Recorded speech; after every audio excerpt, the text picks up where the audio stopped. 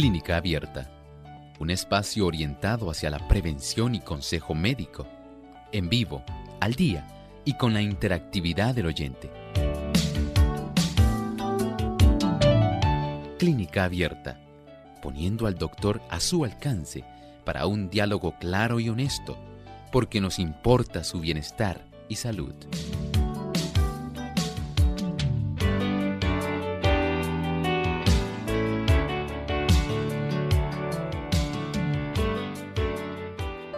Saludos amigos de Clínica Abierta, nos sentimos contentos de compartir con ustedes en esta hora, en este espacio de salud, el que ustedes han hecho su favorito.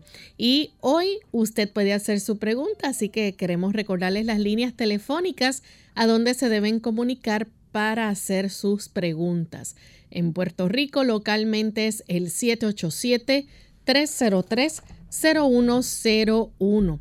Para los amigos que están en los Estados Unidos, el 1-866-920-9765.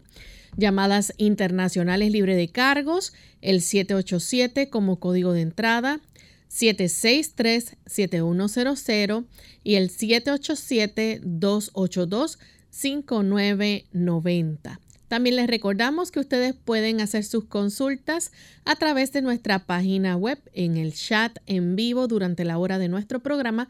Pueden participar haciendo sus consultas. Nuestra página web es radiosol.org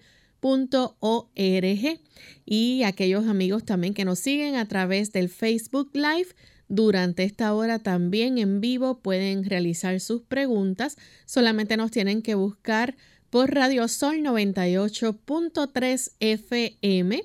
Recuerde darle un me gusta y compartir con sus contactos para que otras personas también puedan escuchar y ver nuestro programa en vivo.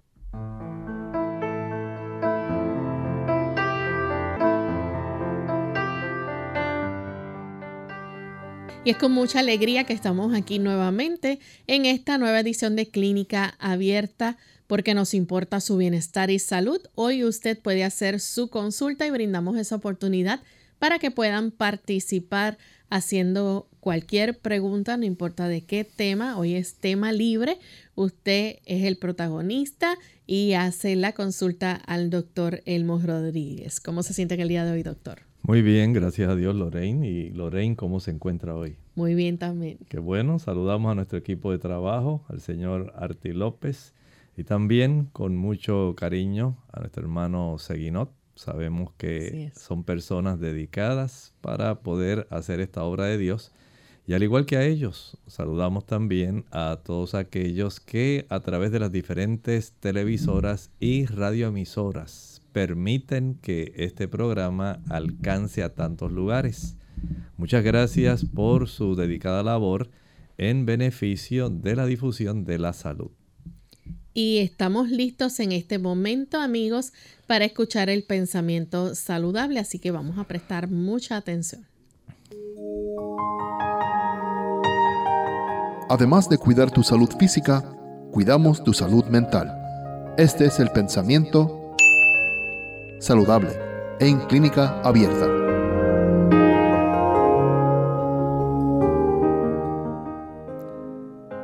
Cuando hayamos orado por el restablecimiento del enfermo, no perdamos la fe en Dios, cualquiera que sea el desenlace del caso. Si tenemos que presenciar el fallecimiento, apuremos el amargo cáliz recordando que la mano de un padre nos lo acerca a los labios. Pero si el enfermo recobra la salud, no debe olvidar que al ser objeto de la gracia curativa, contrajo nueva obligación para con el Creador. El Señor vigila nuestra vida. Él desea para nosotros lo mejor. Él sabe que estamos en un mundo donde impera el sufrimiento, el dolor, la miseria, el pesar, la enfermedad y la muerte. Él desea para todos nosotros vida en abundancia. Él sabe que a lo largo del lapso de tiempo que vivamos en este mundo, vamos a estar aquejados precisamente por las consecuencias del pecado. Pero Él ha hecho un escape maravilloso. donde nos garantiza vida eterna. Mientras tanto, Él está a nuestro lado. A pesar del sufrimiento, a pesar del dolor y la enfermedad, a pesar de que aún llegue la muerte, Él está a nuestro lado. Y Él desea que nosotros tengamos esa certeza. Él no es el autor del sufrimiento, la enfermedad, el dolor, la miseria, la muerte. No lo es. Y por eso tiene una esperanza más allá de nuestras expectativas. No nos conformemos con esta vida de 70, 80, 90 años. Él desea que usted y yo veamos con esperanza el futuro. Hay vida eterna a su alcance y al mío. Y con este pensamiento damos entonces inicio a nuestro programa en el día de hoy. Queremos aprovechar para enviar saludos a los amigos que nos sintonizan desde Belmopan, en Belice. Tenemos personas escuchando desde allá, así que un saludito desde San Juan, Puerto Rico. También saludamos a los amigos que están desde Bolivia y a todos aquellos que están conectados a través del Facebook Live. También enviamos cariñosos saludos. Así que aprovechamos para saludar a nuestros amigos de México que nos escuchan también a través de las emisoras Radio Alfa y Omega 104 FM, Conexión 7 Radio en Veracruz, México, Radio Éxodo 107.9 en Chiapas, Radio Central JA en Mérida, Yucatán, Radio Enlace del Soconasco 89.3 FM, Radio Esperanza 7, también Radio Centinela, Tabasco, México, y en La Voz Puebla, a aquellos amigos que nos sintonizan también a través de Radio Maranata 95.1 en Guadalajara, Jalisco. Así que para nuestros amigos mexicanos enviamos un gran saludo. Vamos entonces en esta hora con la primera llamada. La recibimos de Batista, que se comunica desde Bayamón, Puerto Rico. Adelante, Batista. Sí, buenos días. Sí, voy a ser lo más preciso posible. La pregunta es que yo he comenzado a consumir linaza y compré ajonjolí, compré unos cuantos de eso que el doctor recomienda. Entonces quiero saber cuál es la mejor forma de usarla, si se puede usar diario, se puede consumir diario. A ver qué el doctor me orienta con eso. Gracias. Muchas gracias. El uso de ajonjolí en realidad es un gran alimento. Tiene omega 3, tiene carbohidratos, proteínas, ácidos grasos, vitaminas. Es en realidad, podemos decir, un gran producto para nuestra alimentación. Y si usted desea, por ejemplo, puede triturarlo para que saque el mayor beneficio, al igual que la linaza. Si usted desea consumirlo, puede tal vez utilizar unas 2 cucharadas o 3 de este ajonjolí ya molido y lo puede combinar con una cucharada de la linaza.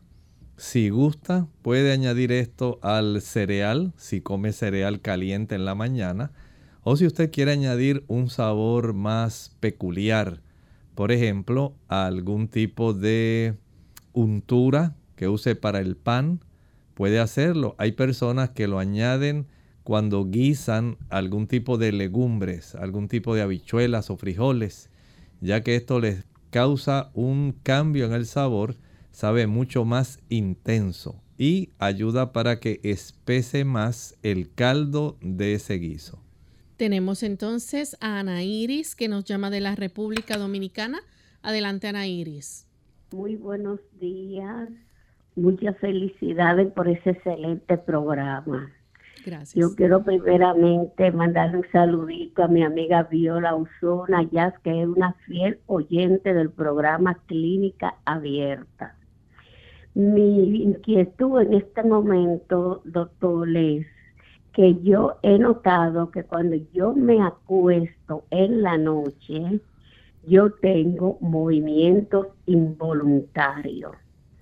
Entonces se me mueve la parte de la espalda, la parte del glúteo, las piernas, los brazos, y yo me asusto mucho. También me está dando todas las noches, pero es en horas de la noche cuando yo me acuesto, un fuerte dolor en la lengua. Yo lo es he ido a consultar con mi médico me han mandado donde un otorrino, pero todavía yo no he tenido tiempo de consultar con él. Yo quiero que usted me haga el favor, ¿a qué se debe ese dolor que yo tengo en la lengua y a qué se debe esos movimientos involuntarios? Muchas gracias y que el Señor me lo siga bendiciendo siempre. Muchas gracias por hacer la consulta. En realidad son situaciones curiosas, esa conexión que usted está presentando. Sí conocemos que hay el síndrome de las piernas inquietas. Y esto ocurre especialmente en la noche, porque si usted tuviera otro tipo de movimientos involuntarios que suceden a lo largo de todo el día, pero que sea exclusivamente en la noche y que esté conectado con ese problema de dolor en la lengua, pudiera pensar más bien en que usted podría estar requiriendo una cantidad adicional de vitamina B12. La vitamina B12 ayuda para que el sistema nervioso pueda estar más tranquilo y para que puedan mejorarse ciertos problemas. No es solamente la B12, puede utilizar también la tiamina. Si la puede combinar, la tiamina es la vitamina B1, la riboflavina, la B2 y la B12 pueden ayudar mucho al asunto que usted está presentando con su lengua, y también esas tres pueden ayudar muchísimo a su problema de esas contracturas involuntarias. Utilice solamente por un tiempo vitamina B1, B2 y B12 y vea cómo a lo largo solamente de un mes si este asunto puede mejorar o no. Y mientras tanto, recuerde que tiene la cita para el mes de abril. Sería muy adecuado poder ver esto y hacer algunas preguntas adicionales. Tenemos a Ariel que nos llama desde San Juan, Puerto Rico. Adelante, Ariel. Sí, gracias. Un buen día. Yo quería saber, tengo una amistad que estaba tomando para alta presión medicamento y decidió dejarlo y empezar a tomar pastillas de ajo. Se chequea la presión y si acaso necesita el medicamento lo toma, si no, se toma la pastilla de ajo y no ha necesitado el medicamento en un buen tiempo. Una persona que haya estado tomando un medicamento por varios años, ¿podría poco a poco dejarlo y usar pastillas de ajo sin problema? Gracias. Muchas gracias. Bueno, hay algo que debe considerar. Básicamente no es asunto de intercambiar un producto, un fármaco, por un producto natural. Suena fácil, pero en la realidad es que si la persona no hace cambios en su estilo de vida, que vaya más allá de solamente cambiar un producto medicamentoso por un producto natural. El asunto en este caso es que la persona, por ejemplo, si quiere bajar el nivel de la presión, deje de usar café. El café eleva la presión arterial. Evite el consumo de chocolate. El chocolate eleva la presión arterial. Igualmente el consumo de refrescos cafeinados, colas cafeinadas. Eso va a ayudar para que el asunto siga empeorando. También en algunas personas el tener elevado el colesterol, mientras mayor sea la elevación del colesterol, más se van obstruyendo las paredes de las arterias y esto va a colaborar con un aumento en la presión arterial. Si la persona es ansiosa, si es muy tensa, si esta persona vive bajo mucho estrés, entonces es muy probable que esta sea una de las razones, porque la vasoconstricción que se produce a consecuencia del estrés es real y esto eleva la presión arterial. La falta de sueño en horas tempranas de la noche, el acostarse tarde, eleva la presión arterial. La persona debe reducir la cantidad de sal que consume. A mayor consumo de sodio, ya sea en forma de cloruro de sodio, la sal de mesa, o en forma de bicarbonato de sodio, que se encuentra en los productos como galletas, en los diferentes tipos de productos de repostería. Ahí hay bastante bicarbonato. Y lo hay también en los productos que usted utiliza, que son saladitos. También hay una buena cantidad de bicarbonato en los diferentes tipos de sodas. Por eso se llaman sodas, porque contienen una buena cantidad de bicarbonato de sodio. Y eso va a elevar la presión. La falta de ejercicio, mantener una inactividad, es bastante frecuente que esto cause esos problemas. Y por supuesto hay algunos productos adicionales que pueden elevar la presión, como por ejemplo el consumo de la canela, la nuez moscada, la pimienta, la mostaza. Son sustancias que van a producir también irritación e inflamación. Y eso no lo deseamos. Entonces, si hace todos esos ajustes y baja peso, tenemos la bendición de poder tener un mejor control de la presión arterial que sencillamente utilizar las cápsulas de ajo en lugar de los fármacos. Vamos en este momento a nuestra primera pausa y al regreso continuaremos entonces contestando más de sus preguntas. Ya volvemos. Cuidar de los demás es cuidar de uno mismo. Hola, les habla Gaby Zabalúa en la edición de hoy de AARP Viva, su segunda juventud en la radio, auspiciada por AARP. Cuando nuestro ser querido mayor aún se siente fuerte y despierto, hay muchas actividades que quisieran realizar para pasar el tiempo libre. No obstante, si la rutina diaria y las obligaciones nos impiden llevarlo y traerlo de un destino a otro, el transporte público puede ser nuestro mejor recurso. En la mayoría de las ciudades, el transporte público es sencillo, menos estresante y mucho más barato que viajar en auto o en taxi.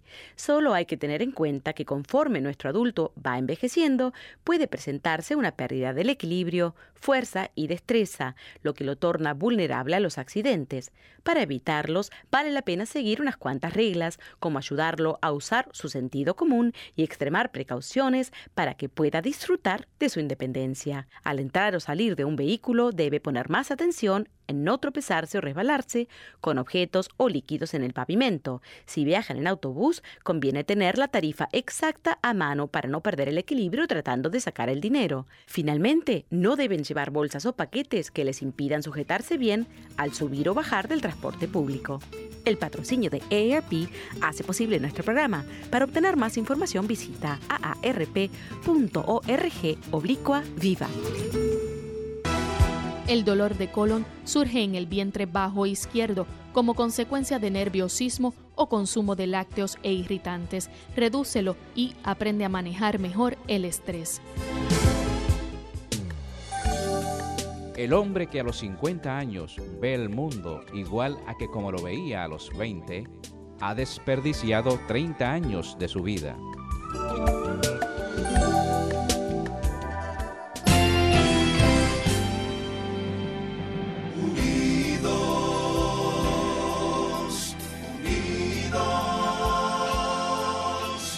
Unidos hacia el cielo, siempre unidos. Unidos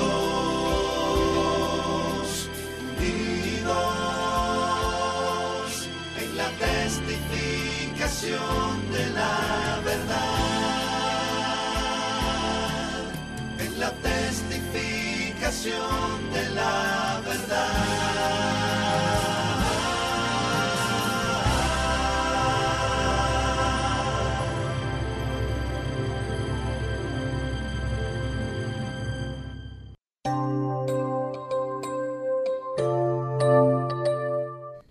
Ya estamos de vuelta en Clínica Abierta, amigos, y continuamos contestando sus consultas. En esta ocasión tenemos a la amiga Elda, que nos llama de la República Dominicana. Adelante, Elda.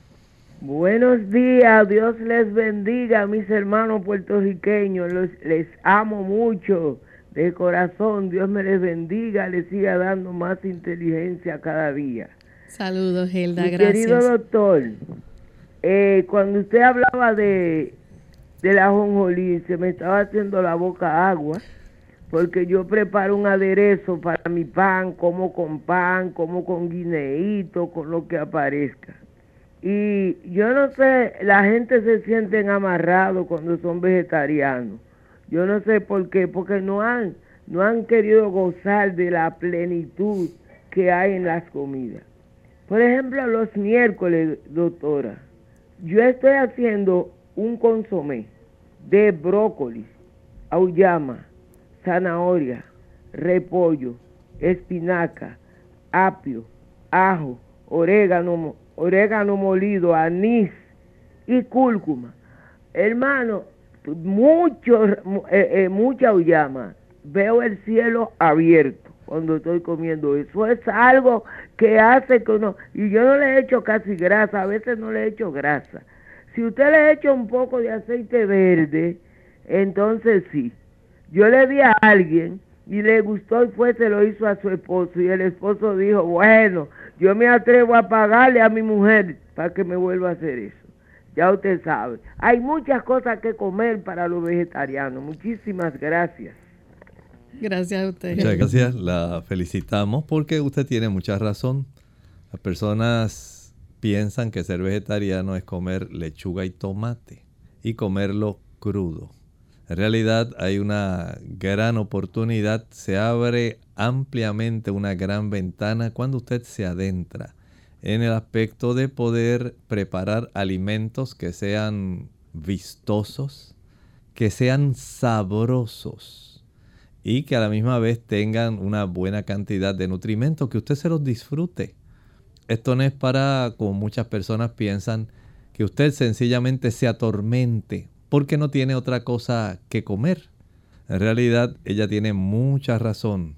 Lo único es que en esta época las personas no quieren pasar trabajo.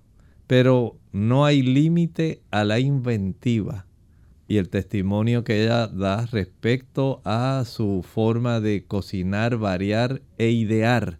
Es algo que se constituye en un reto para cada uno de nosotros. Tenemos entonces a Santiago. Él nos llama también de la República Dominicana. Adelante, Santiago. Bueno, se nos fue. Tenemos un anónimo. Adelante, anónimo. Buenos días. Buen día. ¿Escucha? Sí, adelante.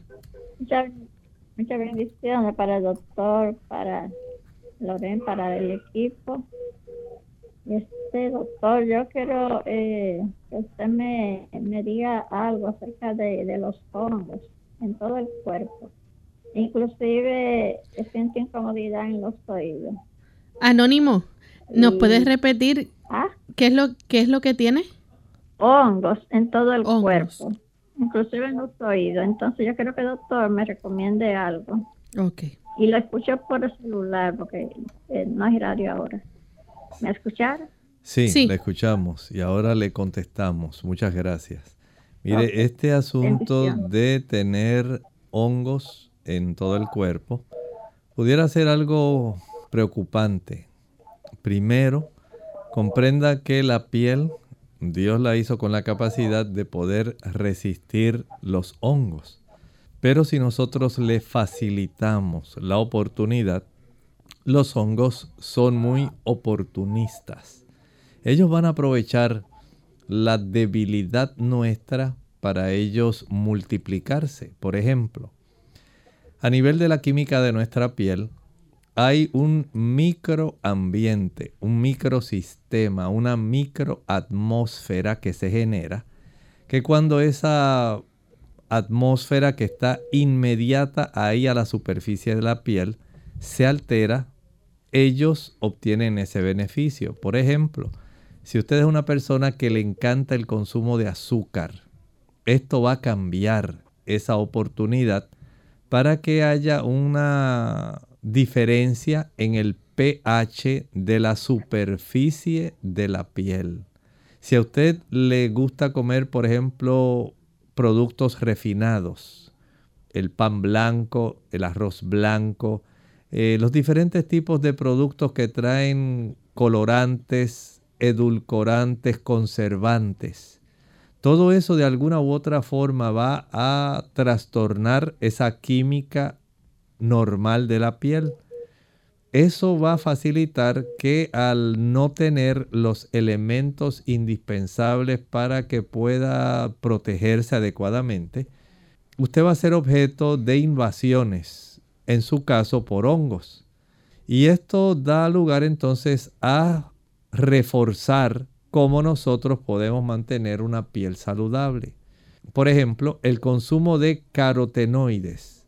Los carotenoides son pigmentos vegetales, casi siempre son flavonoides, que van a ayudar para fortalecer nuestra piel. Por ejemplo, el uso y el consumo de las espinacas. El consumo de la zanahoria, de las calabazas, de la auyama, del mango, el pimiento rojo, verde, anaranjado, amarillo.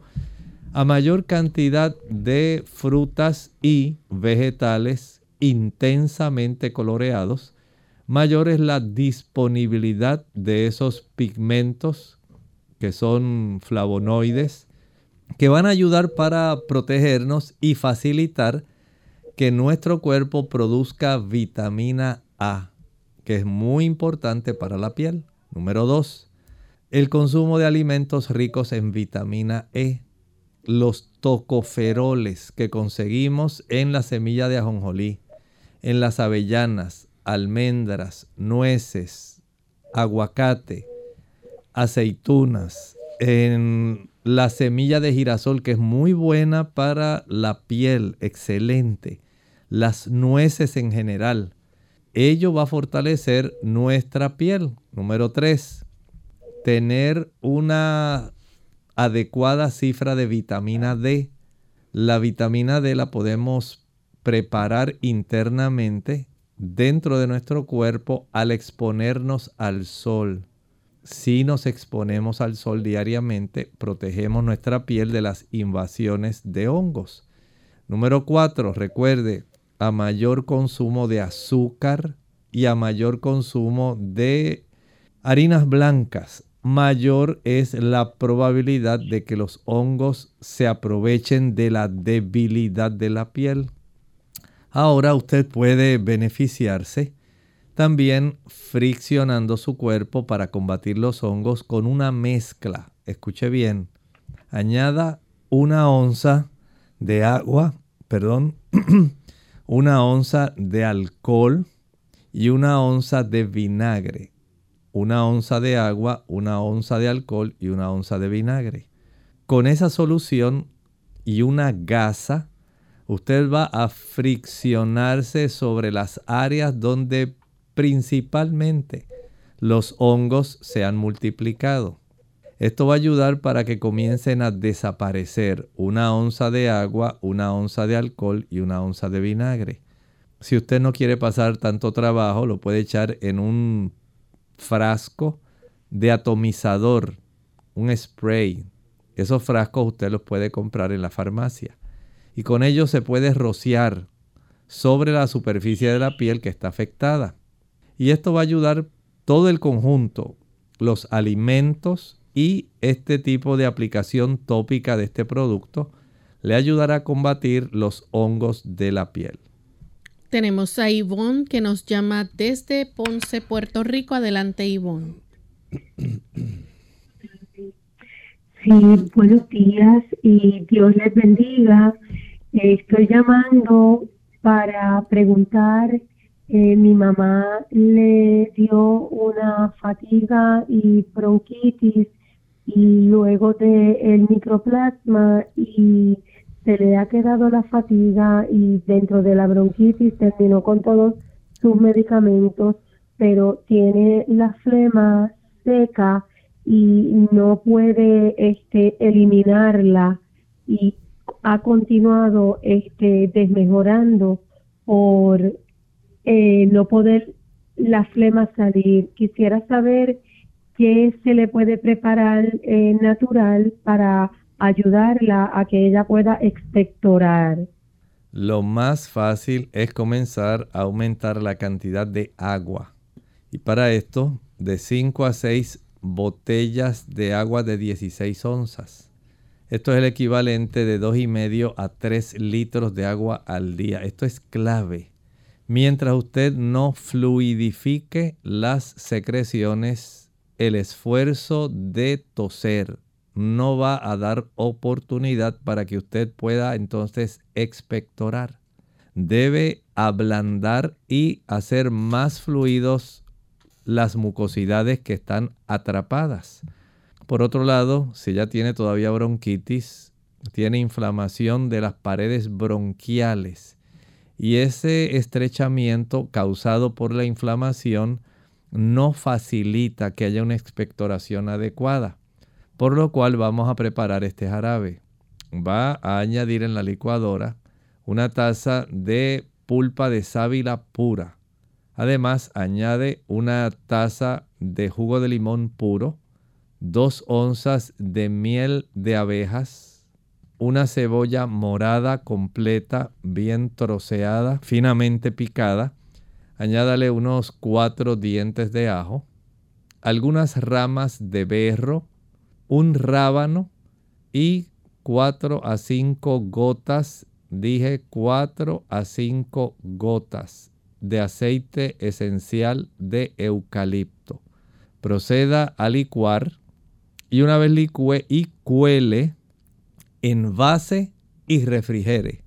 De ese producto, de ese jarabe, va a tomar 2 cucharadas cada 2 a 3 horas. Además de los 5 a 6 diferentes botellas de agua que pueda tomar, sí también puede aplicar una compresa caliente en el pecho por media hora, alternándola con compresa caliente en la espalda media hora, descansando 3 horas y volviendo a repetir. Notará que el asunto mejora. Si desea dar un paso más allá hacia la curación, entonces puede practicar vapores de esencia de eucalipto. Usted puede añadir un puñado de hojas de eucalipto bien trituradas en 2 o 3 tazas de agua que ponga en un proceso de hervor para que al emanar el vapor pueda inhalarlo lenta y profundamente mientras inhala por su nariz. Si esto le ayuda, yo espero que sea bastante, porque la forma de practicar el conjunto de estos 3 factores beneficiará para que ella pueda tener la mejoría que está buscando. Vamos en este momento a nuestra segunda pausa. Al regreso continuaremos con más consultas.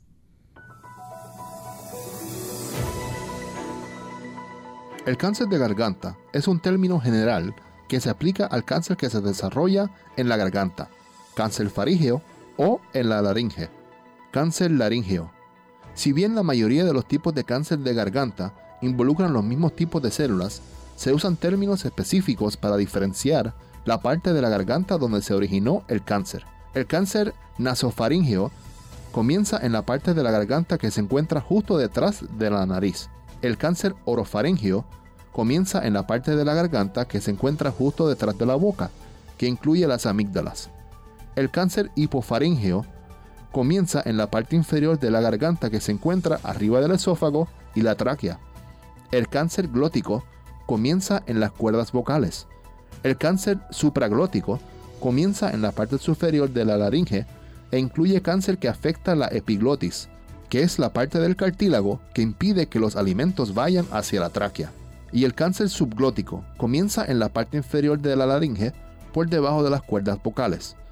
Entre los signos y síntomas del cáncer de garganta se pueden incluir los siguientes: tos, cambios en la voz como ronquera o no hablar con claridad, dificultad para tragar, dolor de oído, una protuberancia o llaga que no cicatriza, dolor de garganta y pérdida de peso.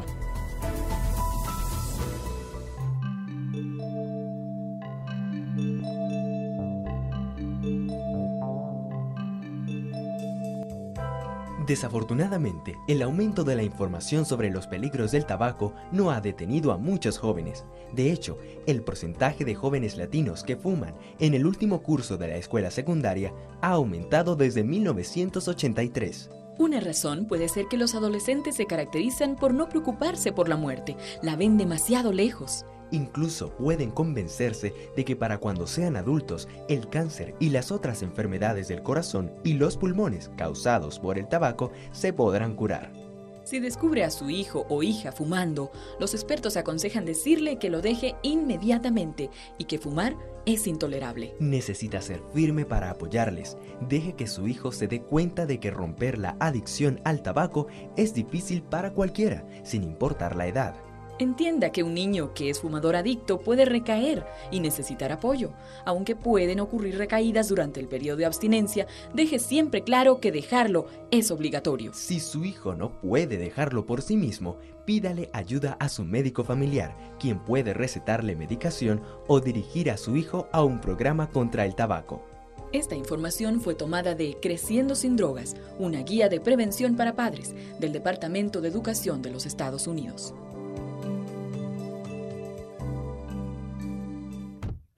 Te pondrán a prueba, porque así son los niños. Pero el auto es tu territorio. Aquí tu palabra es la ley. Así que cuando dices que no vas a salir hasta que todos los cinturones estén abrochados, no moverás el auto hasta que oigas ese clic. No te rindas hasta que se abrochen el cinturón.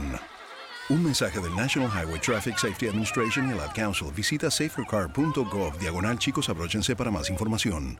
Clínica Abierta. Ya estamos de vuelta en Clínica Abierta, amigos, y continuamos contestando sus consultas.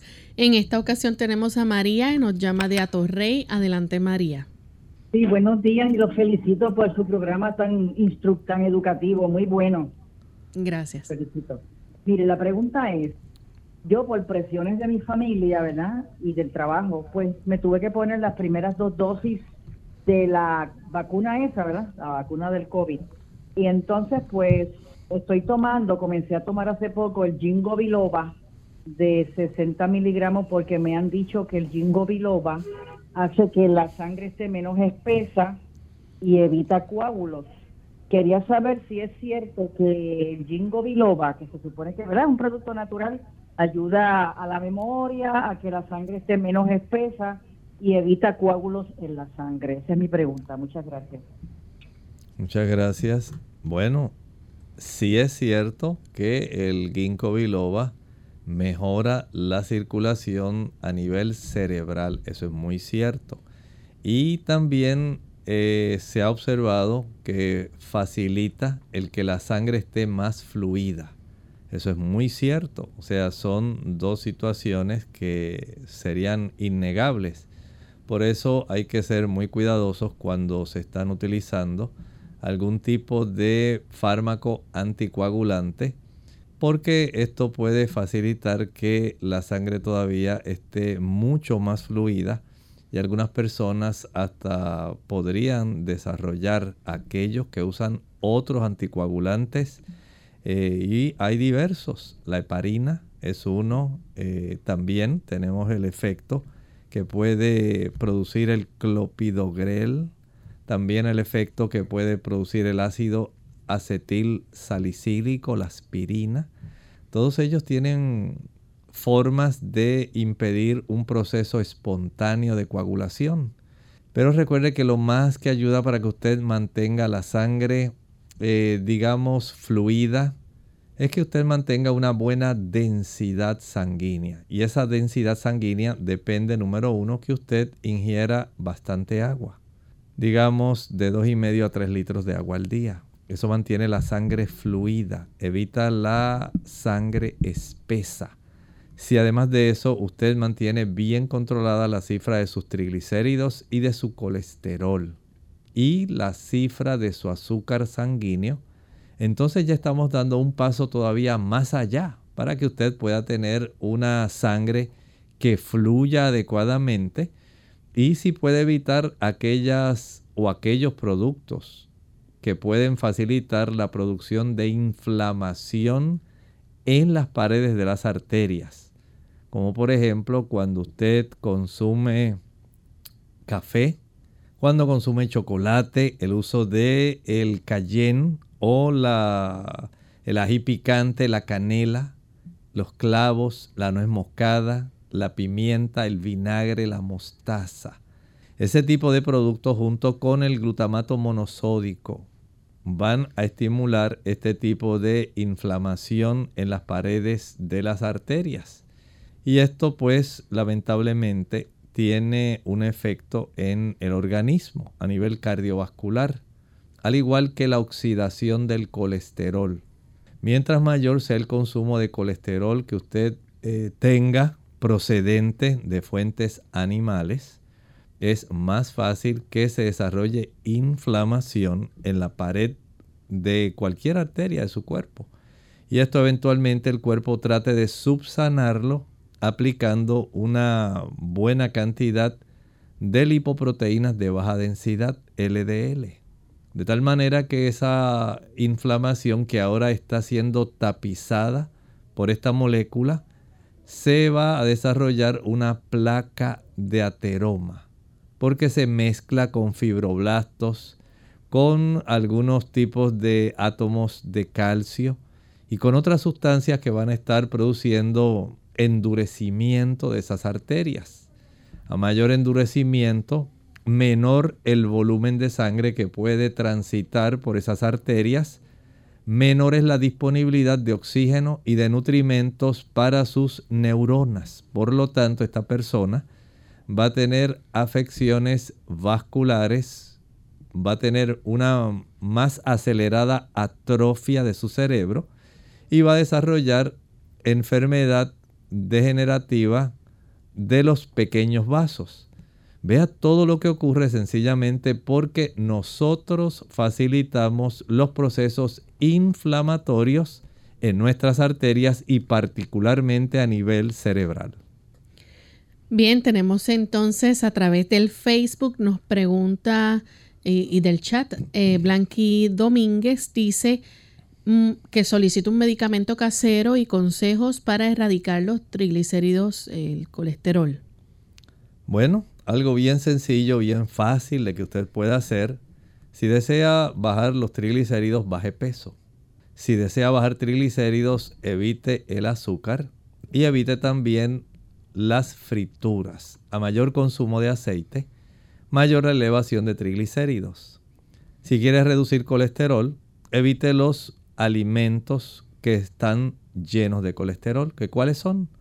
Leche, mantequilla, queso, carne, huevos y cualquier tipo de carne, sea blanca, roja. Tienen bastante colesterol que se va a sumar al colesterol que usted produce. Si lo quiere bajar, dejamos esos productos que mencioné. Ejercítese al aire libre y al sol. El sol reduce el colesterol. Y también aumente el consumo de rábanos, de berro, berenjena, garbanzos, aceitunas, linaza. Son productos que ayudan junto con el salvado de avena y el salvado de trigo. Colaboran en la reducción del colesterol sanguíneo. Tenemos también, no sé si hay otra consulta a través del chat. Sí, nos pregunta Jordan Moradel, ¿qué es bueno para controlar la diabetes? Tiene varias cosas a su alcance. La primera, evite el consumo del azúcar. No podemos tener un nivel de azúcar adecuado mientras usted sigue ingiriendo azúcar. Por ejemplo, jugos, maltas, refrescos, bombones, helados, paletas, bizcochos, galletas, flanes, chocolates. No podemos bajar azúcar comiendo azúcar. Así que si usted quiere realmente reducir la cifra de su glucosa sanguínea, empiece evitando el consumo de esos productos. En segundo lugar, ejercitándose. El ejercicio facilita que la insulina introduzca la glucosa en el interior de las células, básicamente con una mínima intervención y a veces ninguna de la insulina.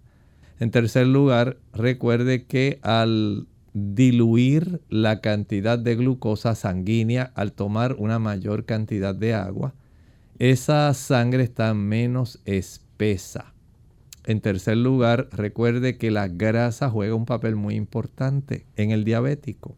A mayor consumo de grasas saturadas, más difícil lograr que los receptores y que aquellas unidades que dan lugar a que la insulina facilite la introducción dentro de la célula de esas moléculas de glucosa, se estorban. ¿Por qué? porque usted altera la calidad y la sensibilidad de las puertas, que son los receptores, a consecuencia de la gran cantidad de grasas saturadas. ¿Y dónde se encuentra la grasa saturada? Bueno, una cosa es el colesterol y otra es la grasa saturada. Cuando usted fríe y le encantan las frituras, ya sabe que usted está saturando enlaces de doble carbono, los está saturando con hidrógeno. Cuando esto ocurre, cualquier grasa vegetal se va a comportar como una grasa animal. También cuando usted consume leche, mantequilla, queso, carne y huevos, sean carnes blancas o rojas. Doctor, pero es lo mismo que lo que contiene colesterol. Exactamente. Los productos ricos en grasas saturadas y colesterol generalmente son de origen animal. Así que si usted quiere estar más sensible al mejor control de su glucosa sanguínea, debe dejar de consumir productos animales. De esta manera la sensibilidad de la insulina se va a facilitar y usted notará cómo comienza a reducir la cifra de glucosa sanguínea. Cosas sencillas, pero muy importantes. Evita el consumo de los carbohidratos simples y los azúcares simples. Los monosacáridos, como los que usted puede conseguir cuando se descompone la sacarosa, el azúcar de mesa, ya sabe que van a estar incidiendo directamente en una elevación de la glucosa sanguínea. Igualmente cuando usted consume almidones, que la yuca es riquísima, pero esos almidones al descomponerse van a dar lugar a un abundante aumento de estas moléculas de glucosa que usted no puede manejar porque tiene resistencia a la insulina y porque no está introduciendo adecuadamente este tipo de moléculas al interior de la célula. Así que a estas personas no les recomiendo usar la yautía, la yuca, las papas, el ñame, la malanga. Ese tipo de productos no le va a convenir. Sí puede usar la calabaza, el chayote o tayota. Eso le ayuda. Puede también reducir la cifra de su glucosa aumentando el consumo de repollo y de cebolla. Son dos vegetales que ayudan a reducir la cifra de la glucosa sanguínea. Tenemos entonces a Cristina Pérez. Dice, doctor, ¿qué es bueno para la concentración de la memoria ya que me cuesta para memorizar? Bueno, primero, no pase tanto tiempo frente al monitor de su celular o de una computadora, porque usted debe darle a su sistema nervioso central, a la zona de la amígdala, la oportunidad de que comience a memorizar en lugar de que simplemente esté de manera pasiva recibiendo una exposición a diversos tipos de, digamos, escenas, que es lo que generalmente la gente hace cuando está viendo las redes. Trate de memorizar, agarre un libro, trate de memorizar versículos de la Biblia, capítulos. Eso le va a ayudar para que usted tenga una mejor memoria. Número 2, acuéstese temprano. Si usted se acuesta tarde, pierde memoria. A mayor tiempo usted se acueste antes de las 12, mientras más sueño tenga antes de esa hora, 8:30, 9, mejor va a ser su memoria. Así que si usted es un estudiante y se acuesta a la 1 de la mañana estudiando, no se asombre que al día siguiente no recuerde ni la mitad de lo que estudió. Usted mismo se está saboteando sus estudios. Número 3, consuma alimentos que ayuden a la memoria. El aguacate, el uso de almendras, de nueces, de semillas de girasol, de semillas de nuez de nogal, son productos que le van a beneficiar. Esto va a facilitar que junto con los aminoácidos que facilitan la producción de neurotransmisores, para que usted pueda recordar. Consumiendo productos rápidos, ricos en colesterol y en ácidos grasos, no va a tener buena memoria. Usted mismo va a obstruir las arterias que facilitan el que lleguen suministros de oxígeno y de nutrimentos a las áreas donde está la memoria. Pero si usted los bloquea por tener una sangre muy espesa o unas arterias muy estrechas, eso no va a ocurrir.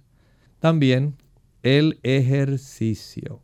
Mientras más abiertas las arterias de su cerebro y especialmente los pequeños vasos, que son los que más se degeneran en las personas en general. Ya hay personas que a los 45, 50 años, cuando le hacen una imagen de resonancia magnética, comienza a observarse atrofia del cerebro y enfermedad de los pequeños vasos cerebrales. El hecho de que usted piense que esto es un asunto de personas de la edad dorada, de los sexagenarios, septagenarios, octogenarios, no es así. Comienza en edades tempranas. Mientras más inactivo usted está, más afecta su memoria. Y después, no olvide, el café cierra la oportunidad de que usted tenga buena circulación. Y si esos pequeños vasos que alimentan la zona de la amígdala cerebral, se cierran, usted no va a tener buena memoria. Tomando café, tomando sodas cafeinadas y comiendo chocolate, la cafeína seguirá su proceso de daño a su memoria. Bien, amigos, ya hemos llegado al final de nuestro programa. Agradecemos a todos los que participaron. Aquellos que no pudieron hacer sus consultas en el día de hoy, les invitamos a que mañana nos acompañen nuevamente. Vamos a brindar esa oportunidad para que puedan hacer sus preguntas. Así que vamos entonces a finalizar con este pensamiento para meditar. La amonestación divina registrada en Apocalipsis 14:10 contra aquellos que no desean adorar a Dios, porque Dios no nos obliga. Él solamente desea un servicio y una adoración por amor. Pero si usted no adora a Dios como Él pide, en espíritu y en verdad, en el día de Él, que es el sábado, y usted opta por adorar otro día, por ejemplo el domingo, dice aquí esta seria amonestación en el versículo 10, que usted beberá puro la ira de Dios y será atormentado con fuego y azufre delante de los santos ángeles y del Cordero. Usted no tiene que estar en ese lago de fuego con azufre que menciona el libro de Apocalipsis. Ese está reservado, ese lago, para Satanás y sus ángeles, para la muerte y el sepulcro, y para la bestia y su imagen. Usted y yo no tenemos que ser objeto de la ira de Dios. Solamente decídase por adorar a Dios como Él lo pide, en espíritu y en verdad, en el día que Él señaló, conforme a la Escritura, el día sábado. Bien, amigos, nosotros entonces nos despedimos y será hasta la siguiente edición de Clínica Abierta. Con cariño compartieron el doctor Elmo Rodríguez Sosa y Lorraine Vázquez. Hasta la próxima.